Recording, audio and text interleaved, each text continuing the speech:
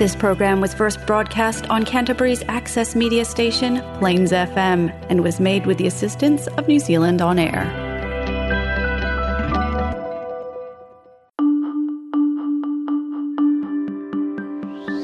Hello, I am Mark Balderstone, and welcome to The End of History, a monthly program presented by the Canterbury Socialists Society where we discuss the class struggle, contemporary unionism, economics and current affairs in order to promote working class history and socialist ideas as they apply to the 21st century.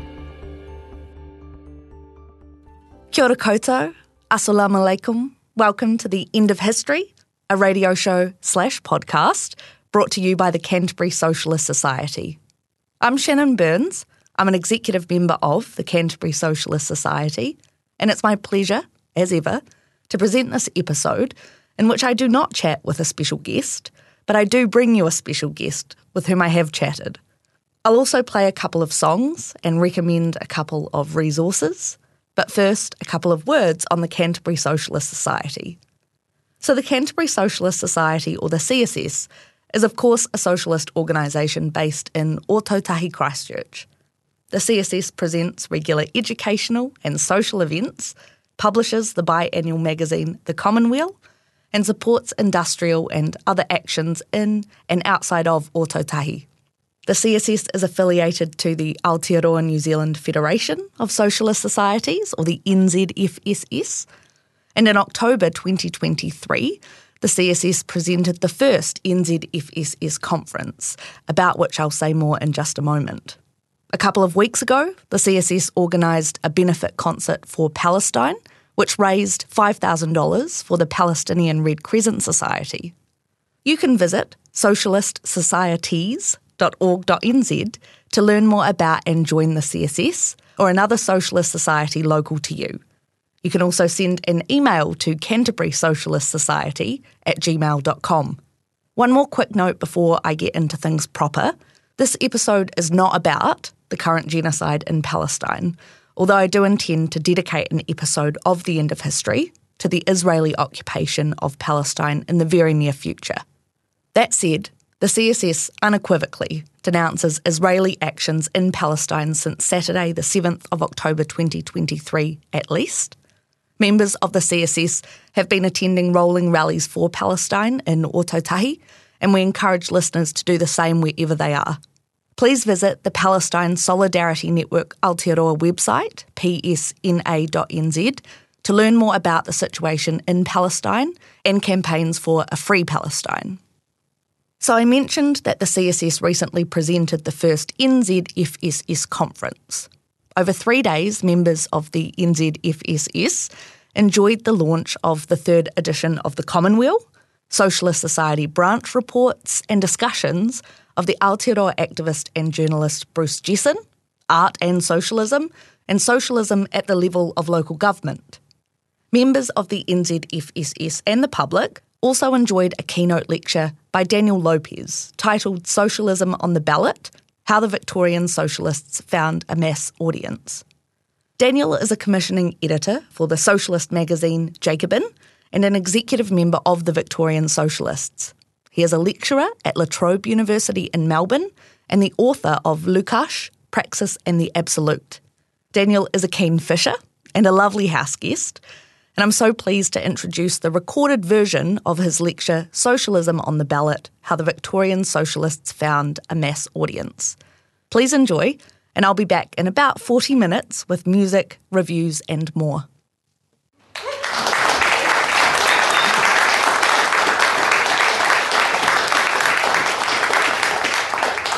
G'day guys, absolutely delighted to be here. You guys are great. And I'm really impressed with what you've built, by the way. I think the political culture of this organisation is sensational. I think it's the kind of thing that the far left needs a lot more of. Okay, so Victorian Socialists. Well, the story really does go back to when I was 15. I shan't be giving you the blow-by-blow account of my life from that moment on. But the first meeting I went to after calling up the Socialists in the phone book was a dingy little room underneath Trades Hall in Melbourne, which is the Union Building.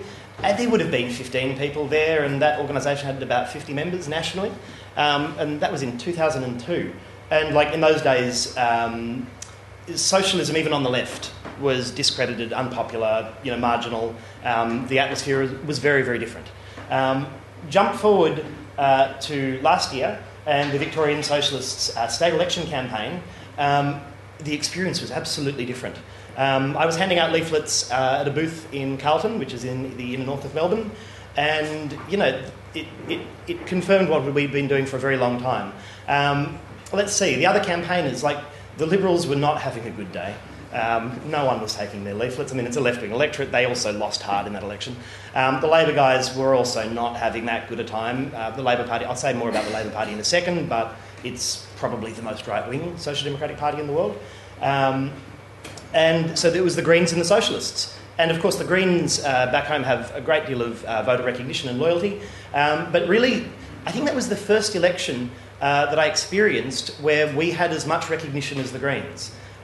We were overstaffed massively. We had way too many people for what we needed, and that was the case on every polling booth that we were handing out leaflets on. And just, person after person would come up and make a beeline for us and take the Victorian Socialist leaflet, often with the Greens leaflet because we have preferential voting. You can vote for both. And it was lovely.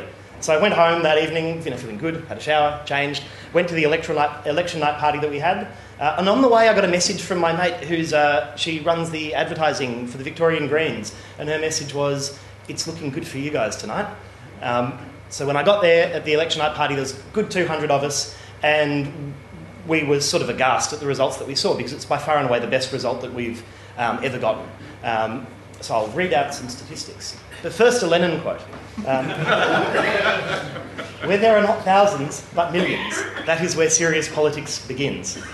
Well, we didn't get millions, we got more than thousands, so we're half serious. Anyway, so it was the most ambitious campaign we'd run, and over 60,000 people voted for Victorian Socialists across the north and west metropolitan areas of Melbourne. I should say something very briefly about Melbourne's political geography. The north-south divide, man, that's a real thing. The south is whack. We'll go down there eventually, but seriously, it's got a real Sydney energy, and it's the only place where the Liberals still get elected. Whereas the inner north and then further out north is Labor heartland, rusted on Labor heartland. There's a street, Bell Street, a big road that runs through the north. They call it the hipster-proof fence. The Greens have never managed to break out above the hipster-proof fence. But in some of the electorates that way, we got... where did we get? In Thomastown and Broadmeadows, which are extremely working-class migrant neighbourhoods, we got 8.3% of the vote. And we overtook the Greens significantly in those areas. The west of Melbourne is demographically quite similar. It's working class, it's very migrant. Footscray is one of the inner suburbs, but then it goes far further out with a lot of industry. And in those areas, we won over 6% in Laverton, Cooroit, St Albans. We got 10% in Footscray, which is where Victorian Socialist has a councillor, George Jockera. I'll say a little bit more about him in a second. In the inner north, the combined socialist vote, I say that because there's a socialist councillor in Marybeck Council, Sue Bolton, who's not Vic Socialist, but we ran complementary campaigns. The combined socialist vote was 9.7%.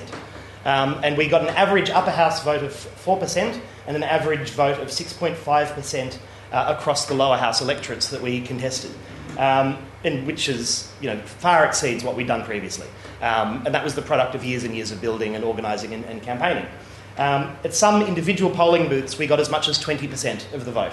Often those would have been booths near public housing or in particular migrant communities where we have a base, or near particular industries where we have a base or a relationship with the unions involved. So I want to try and give you a sense of how we did that. I guess there's a couple of events that happened in the lead up to the 2022 state election that gives you a bit of a sense of it. And this also communicates that Victorian Socialist is more than just an electoral outfit. We're becoming a party. I'll say more about what I mean by that in a second. But we campaign between elections. We do union work, we attend rallies, we organise rallies, we do community organising, we do education. And I think some of those things, in the election results I just read out, they pay off. For example, in the West, there was a Liberal Party meeting with Moira Deeming, who is no longer a Liberal Party member because she went to a Nazi rally and the Liberal Party was like, just can't do that. And she refused to apologise, and so they threw her out. But at that point, she was a Liberal Party member, Liberals being the Conservatives, a hard anti-abortion warrior, hard right kind of person. We held a picket there, and a whole number of people from the local Pakistani community joined that picket. They joined it partly because of our record in organising against racism out west, and partly because they recognise our pro-Palestine work. That was something that word went through that community. Or in 2019, there was a landfill fire, at Kalba in the west. The billionaire Barrow family built a tip, and from the very beginning, residents were concerned that this tip was a health safety liability, and then it caught fire in 2019, and it blanketed the entire area in toxic smoke. It smelled like burning meat, basically. And Victorian Socialists, the Victorian Civil and Administrative Tribunal, that's the agency that governs these things, sided with the owners of the tip, but Vic Socialists organised a campaign against that alongside locals. We're not trying to take credit for the whole thing. It was really a local-driven campaign, but we joined it, we participated in the rallies, we helped to promote them, all of those kinds of things. And as a result of that campaign, ultimately the Victorian Environmental Protection Agency charged the Barrow Group, fined them millions and millions of dollars, and they've had their licence revoked. So that's a small win that we were part of making in 2019. Or sooner before the election, the Maribyrnong River flooded. There are two rivers that go through Melbourne, the Yarra and the Maribyrnong. The Maribyrnong runs through Footscray. And there's the Flemington Racecourse, which for most of Melbourne's history has acted as a floodplain. When the Maribyrnong floods, the waters go onto the Flemington Racecourse. Of course, what did they do? I think 10 years ago, I can't remember, they built a flood wall because they want to protect the racecourse. Where did the waters go? Into residents' homes. And so a whole number of neighbourhood blocks were inundated with water, people lost a lot of their property, and Victorian Socialist members volunteered straight away to help with the clean-up in the lead-up to that.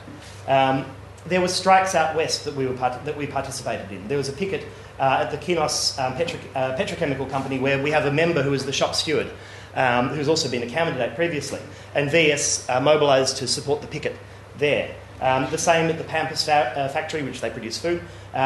We, again, mobilised to support their picket and to support that strike. That's in the west. In the north, there's a major issue around the Preston market. It's all very detailed local Melbourne stuff, but there's a lesson in that. You've got to pay attention to local issues. You've got to pay deep attention to those issues because that is what cuts through with people. I love the Preston market because I was going there since I was a kid. It's magnificent. It's cheap. You get a slice of pizza as big as your head. It's really working class, and it services the whole outer north of Melbourne. And, of course, it's owned by developers who want to knock it down and put up a fucking Westfield shopping mall. And everyone hates it. That is the issue in that part of the world. And interesting point, the Greens, I'll say more about them in a second, they're a very mixed party. In Darebin, I like to think of them as the human resources Greens. They're not so much tree Tories, Tories on bikes. They're a bit that way, but they're more the kinds of Greens that, sort of very calmly do an acknowledgement of country in a meeting and then explain why council's going to have to lay off 30% of council staff because of budgetary requirements. But of course, they welcome refugees to the area, they, have Pride Day, etc., etc. So socially progressive but neoliberal. They effectively back the developers' plans to knock down the market. Same with the Labor Party. So we're not the only group that campaigned to save the Preston market. There's no saving the Labor Party. Sort of channelled off with them. Gaetano Greco is a local candidate out there he's absolutely superb. He's about that high. He wears a beret and a silk cravat and he will help your nonna get onto Centrelink, which is the welfare agency, and everyone fucking loves him as a result of that. And he's been a huge part of the Preston Market campaign, but so has VS. And the thing that VS can offer is numbers. When there's a rally, we can turn up in force. When we need to leaflet, we can do leafleting in the entire area. And so, the combined vote, Gaetano, Greco and us, we came so close to toppling the Labor candidate who ended up winning. This Nathan Lambert guy, who's just one of these Melbourne University staffer for an MP, and he wears R.M. Williams boots and immaculate shirts and, my God, he's nobody. And purely on the strength of the Preston Market campaign. And these kinds of things people know these things. They recognise these things because people care about that issue, and that's a major touchstone. Earlier on, there are other things I could go into. For example, during the pandemic, when Daniel Andrews, the Labor Premier, locked down housing estates, which was cruel and unnecessary. Major housing towers were just locked down, and obviously it's profoundly racist too, because it's overwhelmingly non-white people that live in those. He locked those down entirely, and Victorian Socialists mobilised against that and to try and collect donations and solidarity for the people inside. These kinds of things are remembered. And so these are the kinds of things, I think, that fed into our vote in the state election. Now, obviously, it's not just those kinds of political things or events. There was a ground campaign. This is really important. And I'll say a little bit about how we developed some of these things in a sec. Over about 4 months leading into the election, we had 400 volunteers who would dedicate, on average, 6 hours a week to door knocking or other types of campaigning. You don't get that out of nowhere. I'll talk about how that can be trained in a second. And the thing is, with what I understand about you guys, I think your membership is actually kind of higher than the membership of the socialist groups that formed Victorian Socialists in the first place. So it's achievable. But those people, those 400 volunteers, it was not their first rodeo. For some it must have been, but for most of them, they had done electoral campaigns before. They were experienced as door knockers. They'd learned how to do it. So we had 400 in the lead up to the election, and on election day itself, we had 1,000 people staffing booths across Melbourne. Only the Greens came close in terms of their activist numbers. And there's an insight in that about politics as it is today. I imagine it's quite similar here, but back home, the mass base of the major parties has basically disappeared. It's wild, but we massively out-campaigned Labor. Obviously, we don't have their money, and we don't have their, we're not in the state. We don't have those resources to draw on. But we have so many more members and volunteers. Let me give you a sense of it. Labor Party branch meetings, where they sometimes have votes to pre-select a candidate, dead people vote. It's monumentally corrupt, but they don't have a mass membership anymore. So one of the things that we were able to do, it was a ground campaign. We didn't have a lot of money. But with the numbers and with activists that we've trained over years, we were able to do it. We knocked on 188,568 doors over the course of the election campaign. And to give you a sense of what that looks like, we like to organise all-in door knocks. So on a Saturday morning, or as it gets close to the election every day, 50, maybe 100 socialists will meet up in a local park or some other facility that can deal with that. There'll be a briefing, usually from the candidate. There'll be a bit of discussion about the pitch. You'll distribute leaflets, and each person, maybe groups of 2, will get a map, which is basically a suburban block. That's your door knock. You go and door knock that suburban block.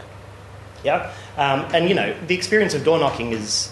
It's great. It's a kind of political activism that's just... There aren't other types of political activism like it, really, because there's no other way that you can meet such a broad spectrum of the population.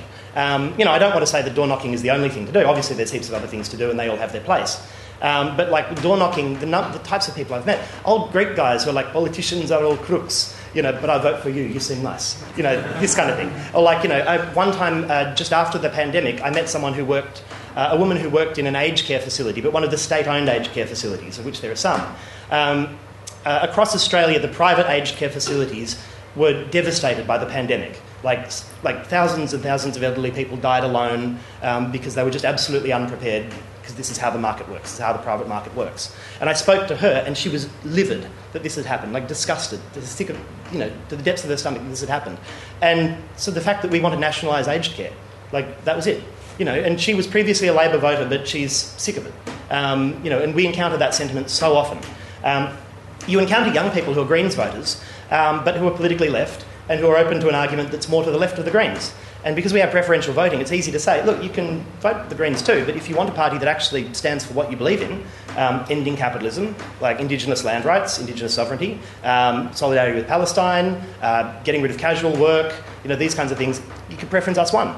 And that cuts through. That's a more political section of the electorate. So we did this, over and over a number of years. We distributed leaflets to every household in the electorate, partly through letterboxing, which is, that's one of the easiest forms of activism. You just go for a walk, put some leaflets in letterboxes, and also because we have some mates that work in Australia Post, so that was good. We got a real discount rate on, mass mail out.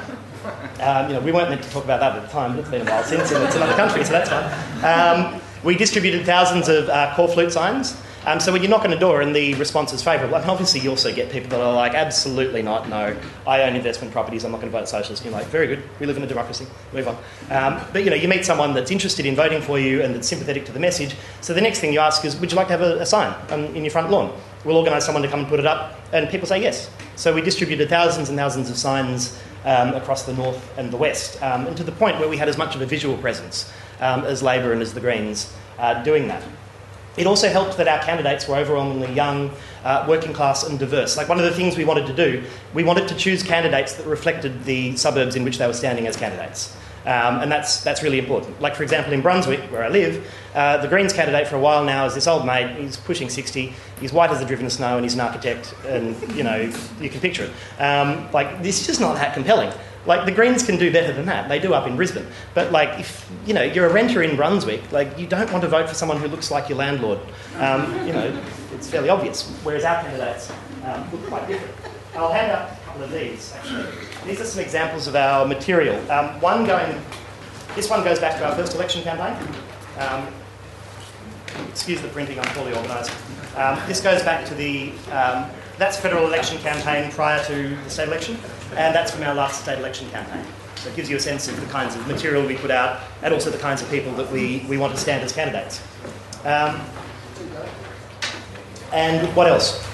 Experience. So with door knocking, that's a big part of the experience we've gained. The one thing I would really hammer home about door knocking is the first thing you must do is listen. You do not turn up at someone's door and say, can I tell you about my Lord and Saviour Leon Trotsky? You turn up at someone's door and you say, I'm from Victorian Socialists, do you have a moment to talk about the election? What issues are important to you? I'd like to know, what issues affect you, your neighbours, your family, etc. And then you find a way to relate our program and our policies to that. But you listen first and foremost. And that kind of connection is invaluable, and it's a skill to learn, to try and engage in those kinds of conversations. And then finally, the other part of the infrastructure, really good data management. I cannot stress that enough. You begin with Google Sheets. The first election campaign we did, I ran a tight Google Sheet. I was a district coordinator in Preston, where I lived at the time. But since then, this is something to think about maybe for the future. We've bought the same software as the Greens use, and it's powerful software. Every time we do a door knock, ideally that member or that volunteer records the result, and so we have quite a detailed picture of what the electorates look like, where is an area of strength for us, where we get a high vote, so on and so forth. So the infrastructure of these things matters a lot. A lot of attention has to be paid to it.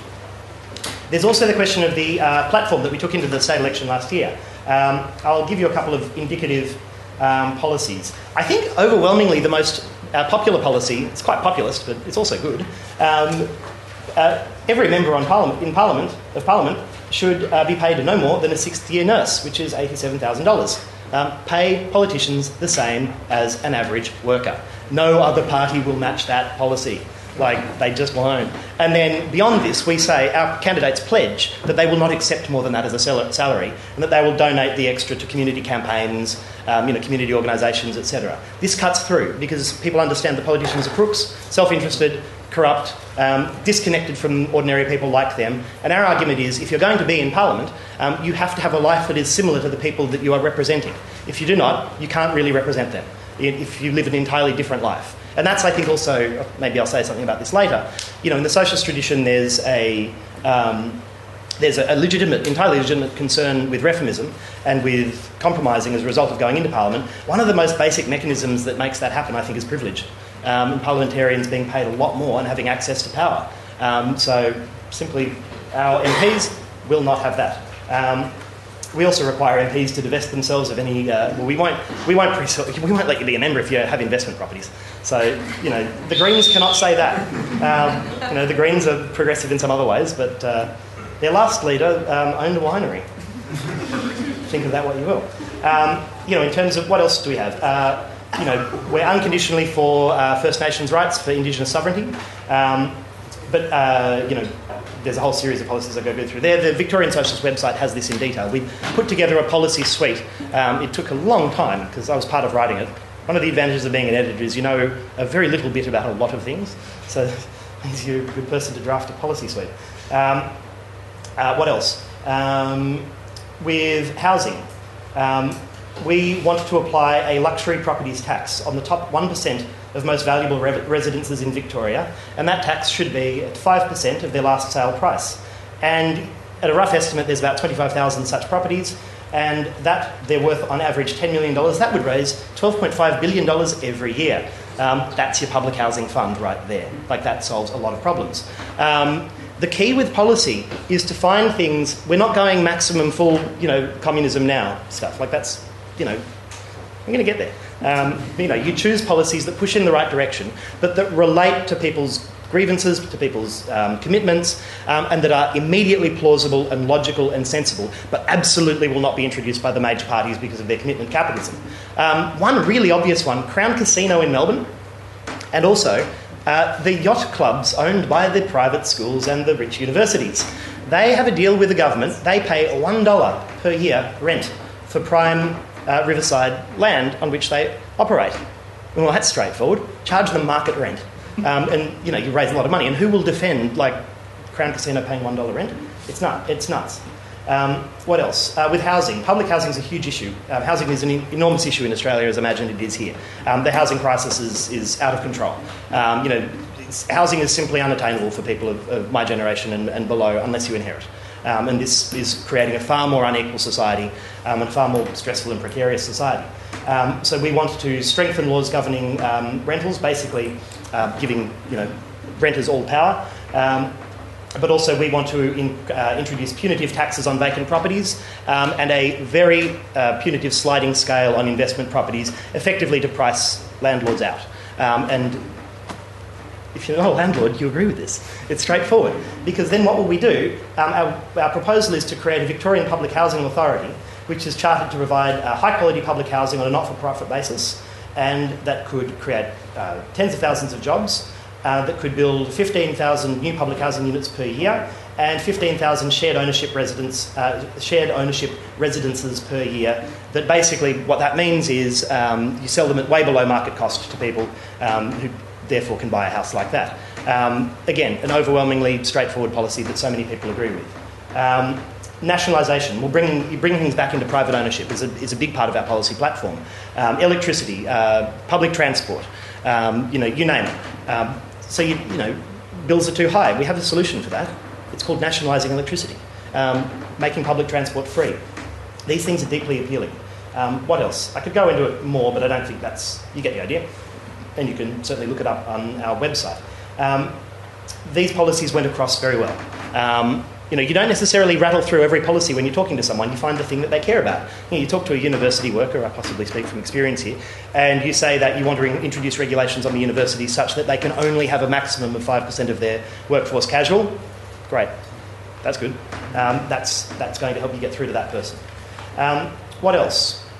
Well, I guess the last thing I'd like to say about the state campaign that we waged, more than just the solidarity work that we did in the lead up to it that I began with, the fact that we had a councillor, there are a number of socialist councillors in Melbourne. There's Steve Jolly in Yarra, there's Sue Bolton in Brunswick, and there's George Jokerra in Footscray, and I want to talk about him. George Jokerra, we had him elected in 2020. Chilean socialist, he's a great guy, he goes way back, really hardworking, really friendly, non-dogmatic guy. He's lived in that area for a very long time. He's known and respected, participates in community organisations, etc. One of the first initiatives that he pushed for at the council level, and this is small scale compared to all power to the Soviets, but it matters to people. There's a big Vietnamese population over there, and he ensured that Vietnamese is now taught at 3 high schools in Footscray. There's also a massive problem with racialised policing in Footscray because there's a large African population there and the police are brutally racist. Every other year there's a murder and it's the cops that have done it. So he's organised rallies and stalls around the Footscray station, which is one of the sites of over-policing and racist harassment. He's defended social housing projects against NIMBY objectors who basically don't want the poors to move in and to lower property prices. And he fought against the privatisation of council-owned aged care. And all of these things came together this. We'd never run in Footscray before, so we went from 0% to 10%. That's why, because of George Jokerra. And I think there's a deeper point there. It sort of refers to what I was saying before about political parties and the dissolution of their traditional base. There's a really good essay that I always recommend by Peter Mayer called Ruling the Void.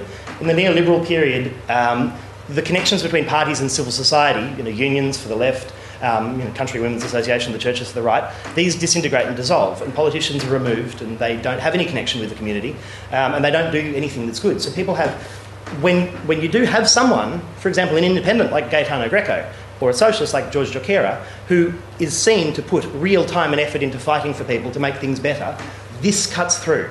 It makes people notice, and it proves far more than any argument that you could make that we're sincere. And so, we get votes from people who I'm sure are not socialists, but who vote for us because they understand that we will fight for them, and we'll fight with them. And so proving those kinds of things in practice with elected representatives is profoundly important. Okay, so all of that together, it was the most significant vote for an explicitly socialist party, I think, since the Communist Party had someone elected in the very early 50s in Queensland. So, yeah, that's something that we're proud of.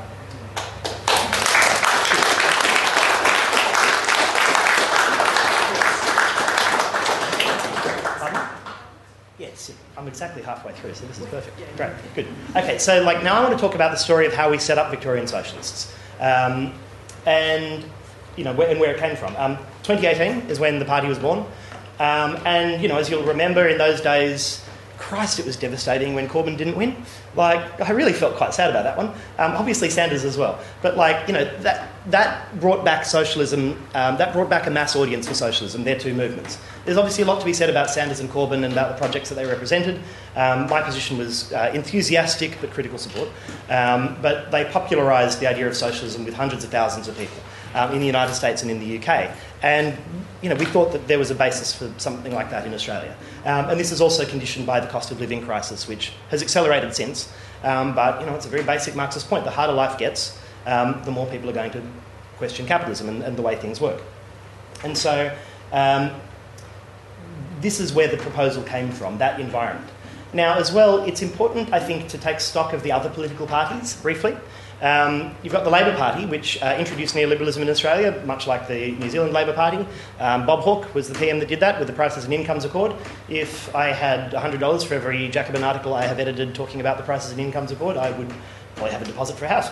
But the Labor Party is just deeply sclerotic in Australia, and it's profoundly bureaucratic.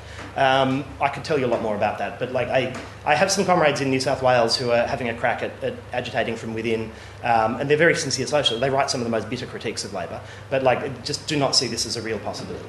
It's deeply, deeply unlikely. And you look at the way the Australian Labor government has been positioning vis-a-vis Palestine, defending Israel down the line. They're refusing to do the most minimal things to address the cost of living crisis. It's a Labor Party that's dead inside, and I don't see any life in any of the branches. So my view is extreme scepticism towards any project that attempts to intervene into the Labor Party. The Greens are a little different, but they're very varied statewide, state by state. In Queensland, the Greens are more left-wing, largely because Queensland's a really garbage state, and the used to be run by... Sorry, Queensland. And the Greens there used to be quite moderate, and they just got thrashed over and over. And so they said to the lefties in the Greens, oh, do you guys want to have a go? We're obviously out of ideas. And so the Greens in Queensland were taken over by a small group of people who are basically socialists. And the recipe that they put together is very similar to what Vic Socialists has done. We've sort of done them in parallel, interestingly without talking to each other a great deal. And they had a breakthrough win in the last federal election. They went from 0 to 3 MPs in Brisbane. But again, putting together a door-knocking army, mobilising people to help in local communities. So that's the good side of the Greens. The bad side of the Greens are the tree Tories, the ones that own wineries, the ones that are architects, that have very progressive views, but have absolutely no interest whatsoever in, paying higher wages, because then that might put their small business out. The Greens politically are, again, very mixed. On the left, you've got some democratic socialists who aren't very open about being socialists. You've got some anti-capitalist radicals. The Brisbane councillor, Jonathan Sri, is one of those guys. He's great. He's a really good activist, but his framework's a kind of radical left liberalism. Very protest politics with a kind of a late 90s, 2000s flavour. So he's a great guy. Good leader. But then, on the right, you've got, the Greens are an institutional party on the right of the Greens. And so it's a complicated mess. And my critique there is I'm open-minded about the Greens in Queensland, and I wish them well, but effectively they're not a socialist party. And I don't see how they're could be transformed into a socialist party. Their advantage is, of course, the establishment of a major party, greater resources, those kinds of things. So that's an attraction, that's a real thing. But the fact that we're explicitly socialists, I do not think that hampers us. I think the biggest thing holding us back is we're new and we don't have that many resources. So anyway, that's the Greens. But in Victoria, I don't think the Greens are particularly left-wing, and largely because the activists who would power a Greens ground campaign have joined Vic Socialists. So that's good for us. And then, of course, there's the right, the coalition, about which not much more needs to be said. I can tell you about that in the pub. The great thing about the coalition at the moment is they are pushing further to the right, and there is not a single lower house seat in the entire country held by a politician further to their right. Whereas they have lost, something like a dozen MPs to basically the Teals, who are, an independent, classic Liberal formation. So the coalition seems set on a course of insane self-destruction, and I hope they continue down that path. So there was nothing like Vic Socialists in the Australian political scene. So there's a political argument there for it. Now, the proposal to set it up was really based around a very concrete analysis of the electoral system and where there was an opportunity. And this is a big point I'd like to stress. If you're going to do an electoral project, I don't know very much about New Zealand's electoral system. MMP seems sick. Lack of preferential voting, not sure about that. Wish we had MMP plus preferential, that would be pretty damn good. But anyway, we basically identified an opportunity in Melbourne's north, the Northern Metropolitan region, which is a state upper house region. For Australia to get into the federal Senate requires a much, much higher vote than we have at the moment. That could be on the cards in 5 years. Maybe, certainly, but the model is almost always break out into the councils first, then state, then federal, and always in the upper house first, and then lower house. There are a few exceptions to that, but they require some exceptional circumstance, like an extremely popular leader in the lower house electorate, etc. So there was basically a strategy was put forward by a political journalist who I'm mates with, Guy Rundle. He writes really well. He's the best political journalist in Australia. He sort of sussed out that there was a possible opportunity for the socialists in the Northern Metropolitan region of Melbourne, and so he got together two groups and one person. Group 1, Socialist Alternative, of whom I was a member until 2019. I'll say something about that in a second. Socialist Alternative are a sect. I mean that in a sociological sense. That's just what they are. Every sect out there has a different political culture and a different tradition. They're heterodox international socialists, for those of you in the room that know what these insane words mean. The healthy part of Socialist Alternative is they have quite a lot of young members. They're very dedicated to activism. They like to be involved in things that are successful and that work. So they're not your World Socialist website types who are just, there's two of them and they think that is fine. They want to be part of campaigns that are successful. When they do union work, they want that to be successful. So this is a healthy instinct for a group. They're very dogmatic intellectually, and they're jerks. Kind of hard to work with, but whatever. At the time in 2018, I would estimate the play had about 150 members in Melbourne, and maybe 300 to 400 nationwide. They're probably pushing about 500 nationwide now. And Victorian Socialists everyone on the left hates Socialist Alternative with a passion. And kind of I can see why, because there's if you're on the left, you'll have had a run-in with these guys at some point, because they're pushy, they argue hard, and they're not particularly kind. But the reality is we needed their numbers. Without those numbers, it wouldn't have worked out. And what made it possible for them was they were committed to it's part of their politics to be okay with electoral interventions. They're revolutionary, but they see electoral work as something that can be part of that. And so given that, they, in the first instance, provided a lot of the activist numbers. There was also Socialist Alliance, who are an older sect. They haven't grown in a very long time, but they had a little bit more electoral experience. Sue Bolton, who I mentioned, is one of their members. And historically, they used to be a more significant group. And then there's Steve Jolly, who is on one of the leaflets that I put out. Used to be in the International Marxist Tendency, but that sort of went the way that most of these things do. But he remains a very, very popular local councillor in Yarra, which is in Melbourne's inner east. He's one of the only local councillors that I know of in the state that wins with a straight majority. Most others require preferences to get in. And because he's extremely hardworking. And he has by far more experience in local council politics than anyone else on the socialist left. He knows how to win things in that area. He led a campaign against the East-West Link, which was a tunnel that was going to demolish hundreds of homes and a very loved park. And he led that campaign and it was successful. That's the kind of thing that he's been doing for years. So that's why he has such a base. So those three or two groups and one person coming together, created a sense of left regroupment, and this was an opportunity in a different project. That was important in attracting left activists to the project. It wasn't just the initiative of one group. It seemed like it was a new thing that had a chance at breaking through. But more importantly, there was a very realistic strategic argument as to why we could win. And you can't convince people to do that kind of work unless you've got a case to say we could win. So if you do have that case and people understand it, and the kind of people who will be doing the electoral work are going to be political people who want to know the strategy, who want to be a part of shaping the strategy, you can convince them to do work if you've got a real strategy. Preferential voting makes this easier because we didn't need to. It's not first past the post, so we're not sabotaging anyone's vote. Of course, we argued that people should put the right-wing parties last. And then as well, we were aware that if we didn't win, the political funding system in Australia has one progressive element, which is that if you break across, I think it's 4%, it's either 3.5 or 4%. If you get above that, you get funding per vote and you get your deposit back. That funding must be spent on another electoral campaign, but that meant having a successful campaign in 2018 would position us to keep doing that. So we decided to come together and to run a campaign. So in the beginning, Victorian Socialists was an electoral coalition. That's how it saw itself, and that's how it described itself, and that is in effect how it functioned. It was different constituent groups working on a common project, and then they'd go back and do their own thing.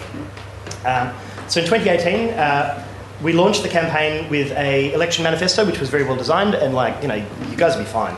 Seriously, if you do this, your manifesto will be sick. And about 400 people turned up to Brunswick Town Hall for that.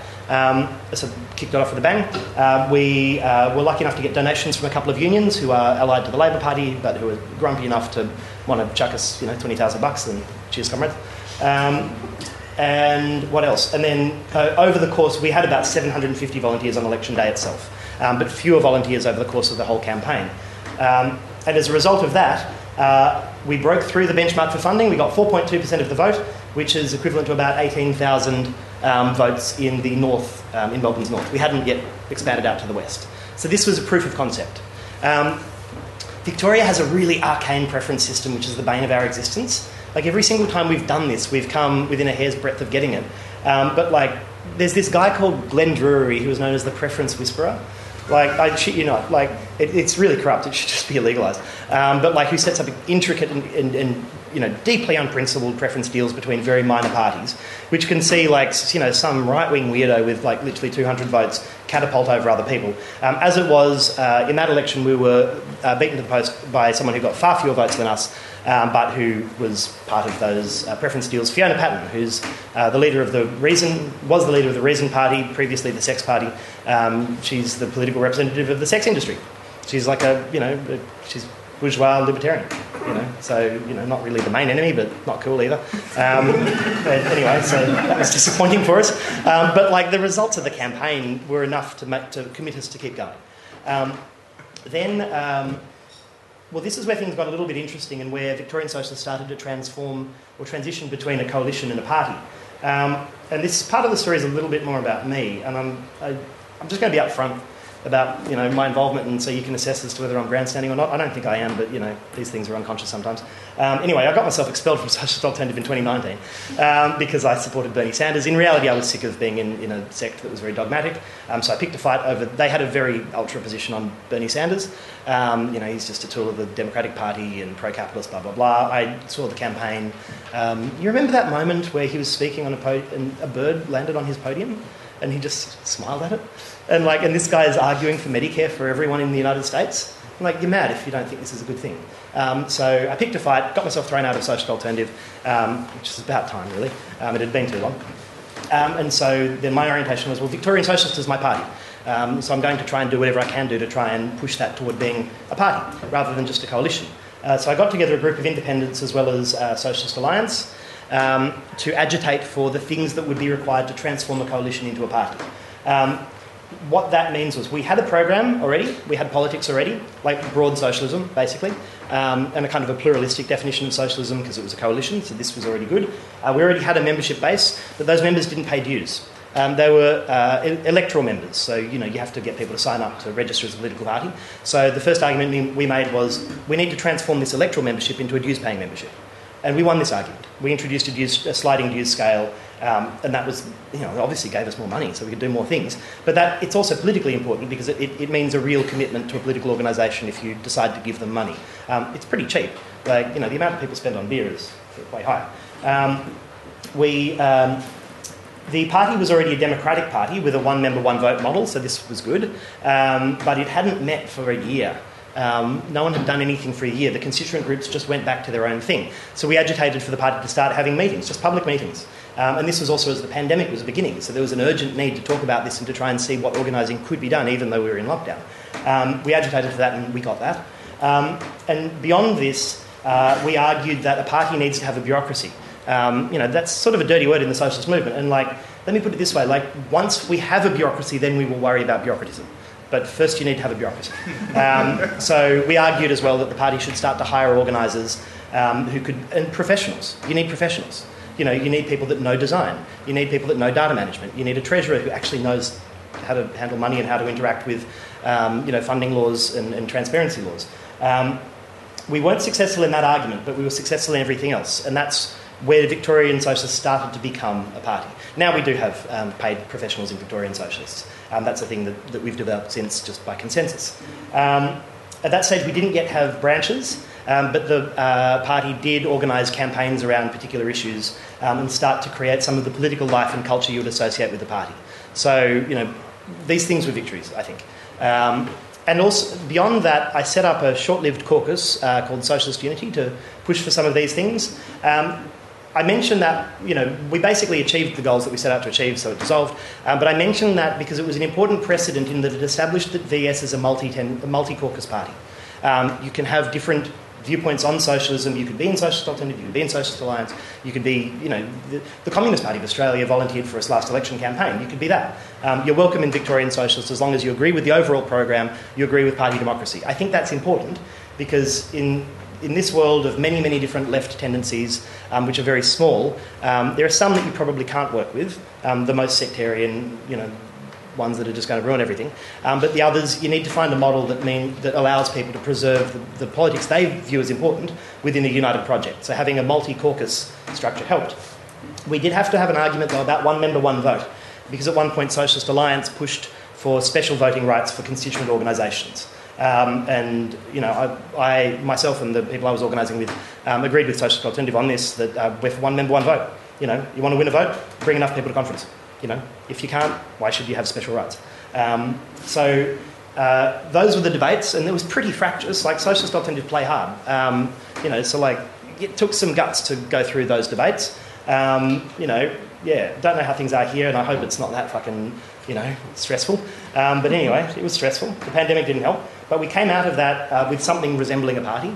And then we went into the 2020 council elections under lockdown. So all we could really do is have online meetings and letterboxing, which we did. And that's where we got George Junqueira elected. So that was the first test post these debates. From there have been a number of other electoral campaigns. The other one worth noting is the May 2022 federal election campaign. It's the only one we went into knowing that we weren't going to win. And in general, I think that's probably not a great idea. We went into it, though, for two reasons. One, we knew that there was going to be a state election campaign later that year, so it was a way to build the infrastructure and to test the infrastructure. So in the federal election, in May 2022, before the state election, we tested the different areas to see where we would get a good vote, to try and get our members used to volunteering again, used to talking to people again, to build alliances with community groups, et cetera, to build our profile. And we ran Aram Muvalganam, who was a Tamil refugee. And so we did it for a political reason. Australia is barbaric towards refugees. And so we saw a big political value in running someone who was a refugee. It was a political campaign. We knew we weren't going to win, but I think we boosted our profile and gained a lot of experience and knowledge from having done that. And then following that was the state election that I started the speech with. I guess the final summing up, where to from here? Well, we're in the process of redrafting our constitution. If anyone's interested, I have a couple of copies. Yeah, just to see what's going on. We've got aims, we've got rules. I agree with them. I drafted the aims. Didn't draft the rules. We'll be voting on those in a conference in January or February. When we do these kinds of things, and this is what we did with the state election platform as well, like typically the leadership will commission a number of people to draft, and then we'll distribute something that a document that the leadership approves of. We'll distribute that to the members and open up a process of feedback, consultation, etc., etc. If members have feedback that the leadership agrees with, we incorporate it into our proposal. If we don't agree, members can campaign for that and move an amendment, move motions of their own at the conference. So, those kinds of processes are an important part of party democracy, I think. We've also opened 3 public electorate offices in Brunswick, in Preston and in Footscray, on major streets with major signage. And they're basically campaign centres. So, they operate outside of election campaigns. We have bookshops, we run fundraisers, we have political meetings there. If an activist group needs somewhere to meet, they're very welcome. That's really important because it gives you a presence. Like having an actual physical place matters. It means you're a part of the suburb and a part of the neighbourhood and a part of its political culture. So I think it's really good that we've done that. We've set up campaign committees, which are effectively branches. They meet once a week in those 3 areas, and they choose which local campaigns they'd like to be involved in. Sometimes they do political meetings or educational meetings. And we're gearing up to run in the council elections next year. We're aiming to run in as many councils in Victoria as we can, although we will prioritise the councils that we think are the most winnable. And then our more ambitious goal, the next major election is the federal election. We want to run in every electorate in Victoria. And I think we'll be able to do that. And I think we'll get across the line for funding in the majority of them. This maybe is not that relevant to you guys, but one of the advantages of doing that is it strengthens your hand in negotiations with other parties.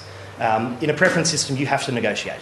You can be a purist socialist and say, no, it's unprincipled to do it. Obviously, we don't talk to the right, but we will talk to Labor and the Greens. And if you can say, well, we'll give you 1% in some far-flung electorate where we won't get anything in return for your 1% in the inner north, great. That helps to get a socialist elected. You have to be able to do that kind of thing. So that's the goal. Lessons. Really quickly, why do electoral politics? It builds a mass audience for socialism. There's like tens of thousands of people who have voted for a socialist party. There's a cohort of our voters who've only ever voted for a socialist party. This is really important for us. This recruits people. Like we're close to 1,000 members, dues-paying members now, in Victorian Socialists. This builds the movement. It doesn't detract from other forms of campaigning or struggle, but it strengthens them. When there is a strike or a picket, our members will go and do whatever is required to support it, to join the picket or to raise funds for a strike fund. When an issue occurs in the world, for example, the war in Palestine, we will mobilise for it and we'll get the word out and help with that. So having a political, electoral focus does not detract from these other things. And when you start to have MPs, those MPs' offices can become activist centres in their own right. Of course, MPs can propose reforms, and if you can win them, that's fantastic. That's an important thing to do. We shouldn't look down on that. But really, the main game, I think, is contesting bourgeois political hegemony, starting to articulate a broad socialist project that appeals to hundreds of thousands of people, ideally millions of people, that can say there is an alternative to the way that the system works, and you can be involved in it, and you can help to make it happen. And I think this can only really be done on the scale of electoralism, because the fact of our society is politics focuses around Parliament. We don't like this, and it doesn't mean we're parliamentarist. But even if you're an anarchist and you reject Parliament entirely, you're still rejecting Parliament. It's where politics is. So we have to fight on that terrain. You have to take seriously the possibility of electing people who will then sell out. My advice on that would be elect people that are real comrades, that have been around for a very long time, who have been tested in struggle, who you really, they're not in it for themselves, they're not egotists, they're serious, they're committed. But there's no guarantees, at every stage of our movement there will be mistakes we can make. Well, I want to be in a position where it's possible to make those mistakes so that we can try not to. And beyond all of this, it trains people so well. In the work that's required to be a socialist activist. So I already said, develop an ambitious and realistic plan, run to win, detailed knowledge of the electoral system, and experience grows. It doesn't matter if you don't have all of this knowledge to begin with, but knowledge and experience grows. Professionalism grows, so there's a struggle to professionalise, and we're still trying to do that. Door knocking and mass engagement, and then I think it's important to see it as a long-term project. I want to finish with one story that goes a bit further back than Victorian Socialists. I was at Occupy Melbourne. I got myself dragged off by the cops. It was fine. I don't know. Like, Occupy Melbourne wasn't really my flavour of things because it was very anarchist, but, so there's a half socialist and we didn't like the consensus-based decision-making. The other half of the anarchists who, wanted to do the twinkle fingers and all that kind of business. And it didn't, Occupy didn't go well. But immediately after that, there was a strike at a chicken processing plant out in the western suburbs, the Bayada plant. And the union involved, the NUW, National Union of Workers, they've since amalgamated, they're now the United Workers Union, organised that strike, and they put a call out to the socialist left to say, we want community support to help back this picket. And this factory is brutal. Like a month before the strike, someone had been pulled into one of the machines and killed at this factory. Like, the bosses there took people's passports for them. Like, it was overwhelmingly non-white people that worked there, like Vietnamese people, North African people, people from the Middle East. And the union had been doing some very detailed long-term work to build consensus for a strike. But they needed for the picket to work, they needed community support. So I was there. We staffed it 24 hours a day alongside a lot of the workers there. And I remember it's kind of one of the highlights, one of the coolest things I've experienced. Like, I was really, it was wonderful. One night we were there, the picket line was maybe 3 or 4 people deep. Like, there was a socialist I knew on one side and this tiny Vietnamese woman on the other side. And then we got word that, like, the cops were going to come and try and break the picket line. And they attempted to drive a police truck through the picket line. They ran over someone's legs, and that guy went to hospital. But then, something changed, and I saw the police start to freak out, and they retreated. And it's the only time I've ever seen the cops retreat like that. And it was really disorganised. They were some of them were panicking, others were trying to have a go at it, pick a fight and all this kind of shit, and we pelted them with trash as they went off. Afterwards, I spoke to one of the organisers, and I realised what he'd done is he'd gotten the biggest guys from the factory to hold in reserve so that when the police started to break through the line, they charged them at them. And the police freaked the hell out and backed off. And the next day we turned up to the strike, and the construction union had built a scaffold over the entrances, and it won. Like, each day that strike happened, it cost them millions of dollars. Well, that was years and years ago, well before Victorian Socialism exists. But 6% of people in that electorate voted for us, and I am almost certain the proportion of that factory would be much, much higher than that. That's the kind of vision for mass socialist politics that I think we need to build towards.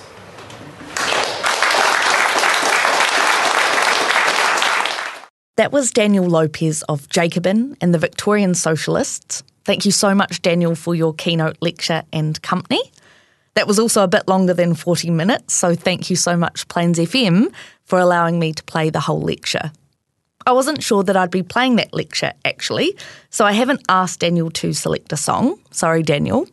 In lieu of whatever his selection might have been, here's the Hungarian pro-workers song, and I'm going to butcher this, Mienka Fold, Mienka Gia, Ours is the Land, Ours is the Factory.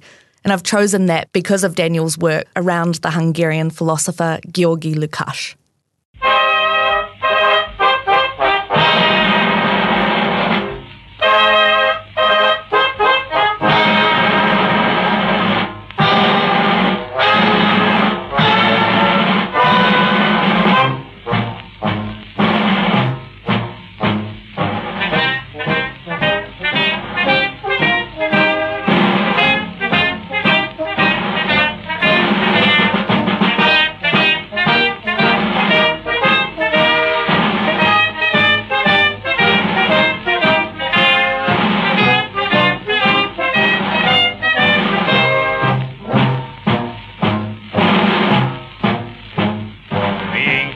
Miénk a gyár, magunknak dolgozunk, ehon többé nem börtönünk, de édes otthonunk.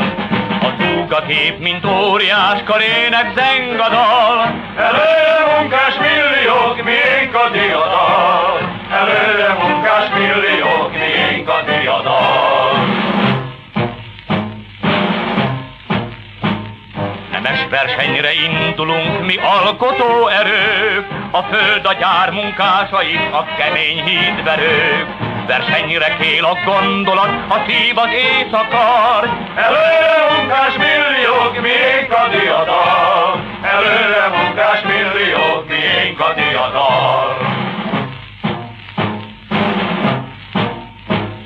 Tántunk, vetünk, vásznat szövünk, izzó vasat verünk, romok felett új életet teremt a rendszerünk. A gyermekünk, ha nagyra nőtt, növé lesz majd a dal. Előre munkás milliók, miénk a diadal. Előre munkás milliók, miénk a diadal.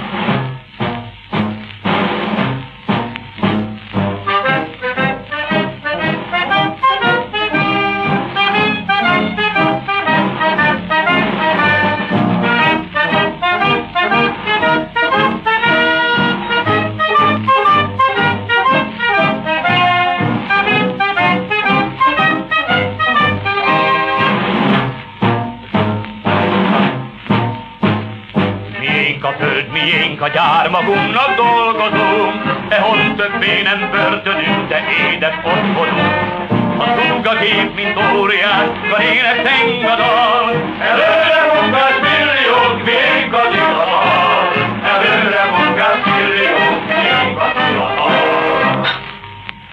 That was miénk fold, miénk gya, ours is the land, ours is the factory. So it's time for a couple of resource recommendations. And first up, it's the 2023 film The Old Oak by the English director and screenwriter Ken Loach. Here's a wee clip from the film's trailer. We've been in this village all our lives, and we're supposed to share it with that lot who don't even know them. Thank you for your kindness when we arrived.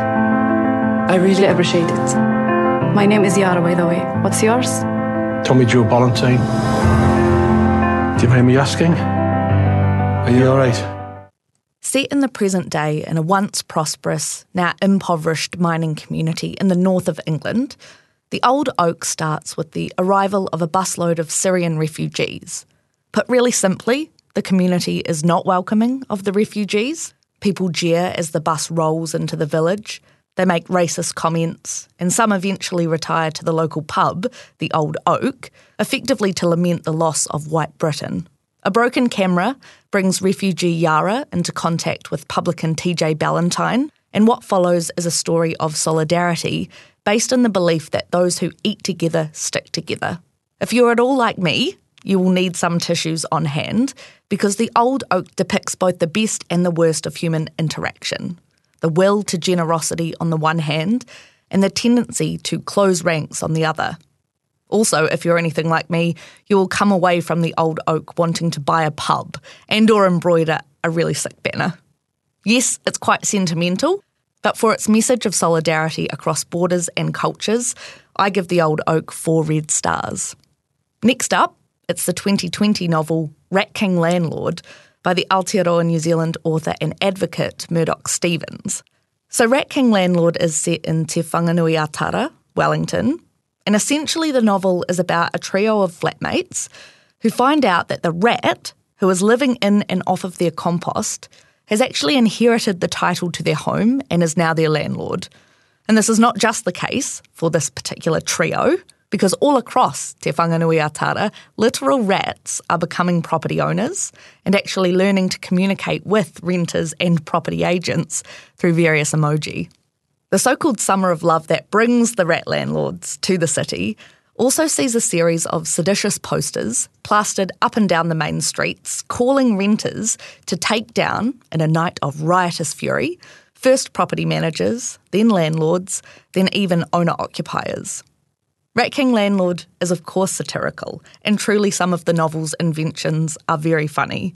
For example, the local coffee shop, the Broviet Brunion, very hard to say, where renters in black congregate and conspire. The novel does, however, feel less like a novel proper and more like something that a university drama society might stage or a university magazine might serialise. Speaking of which, I actually came to Rat King Landlord because it was earlier this year that Renters United collaborated with the Lawrence and Gibson Publishing Collective to produce thousands of copies of Rat King Landlord to share across the country for absolutely free. The special Renters United edition is printed as a tabloid newspaper, and it contains the full novel and 16 original illustrations by well-known New Zealand artists. It also includes additional resources and information for renters. I truly believe that Rat King Landlord is better suited to the tabloid form, 4 red stars for that version and 3 for the paperback. If you want to get your hands on a copy of the tabloid version, email Canterbury Socialist Society at gmail.com. I suspect we have some copies left. Or head to rentersunited.org.nz. You might like to head there anyway. Right, so that brings us to the end of this episode. Thank you so much for listening. Things are starting to quieten down for the year, but I do have one special event to plug before I sign off. On Wednesday, December the 13th at 6:30pm, the Canterbury Socialist Society is hosting a very merry Quizmas at Space Academy in St Asaph Street. The CSS quiz mistresses are back by their own demand, so that's me, Courtney Fraser and a disembodied Hayley Roud. We'll be bringing you an evening of Christmas cheer. There will be 6 rounds of 6 questions spanning politics, music, sport, film, geography and more. And there'll be prizes for teams that place first, second, third and second to last. You can register a team of 2 to 6 people, or you can register as an individual online. We do encourage you to register so that we can keep an eye on numbers. In order to do that, just head to Facebook and search A Very Merry Quizmas by the Canterbury Socialist Society. The quiz will start at 7pm sharp and it will wrap up between 8:30 and 9pm. If you can't find the event on Facebook or you'd like more information, again, please send an email to Canterbury Socialist Society at gmail.com. We'd love to see you there. So that truly does bring us to the end of the episode. I'll be back after Christmas, can you believe it, but before the new year. In the meantime, think about joining the Canterbury Socialist Society or a socialist society local to you. You can head to socialistsocieties.org.nz to do that. Stay safe. Stay happy, ka kite anō.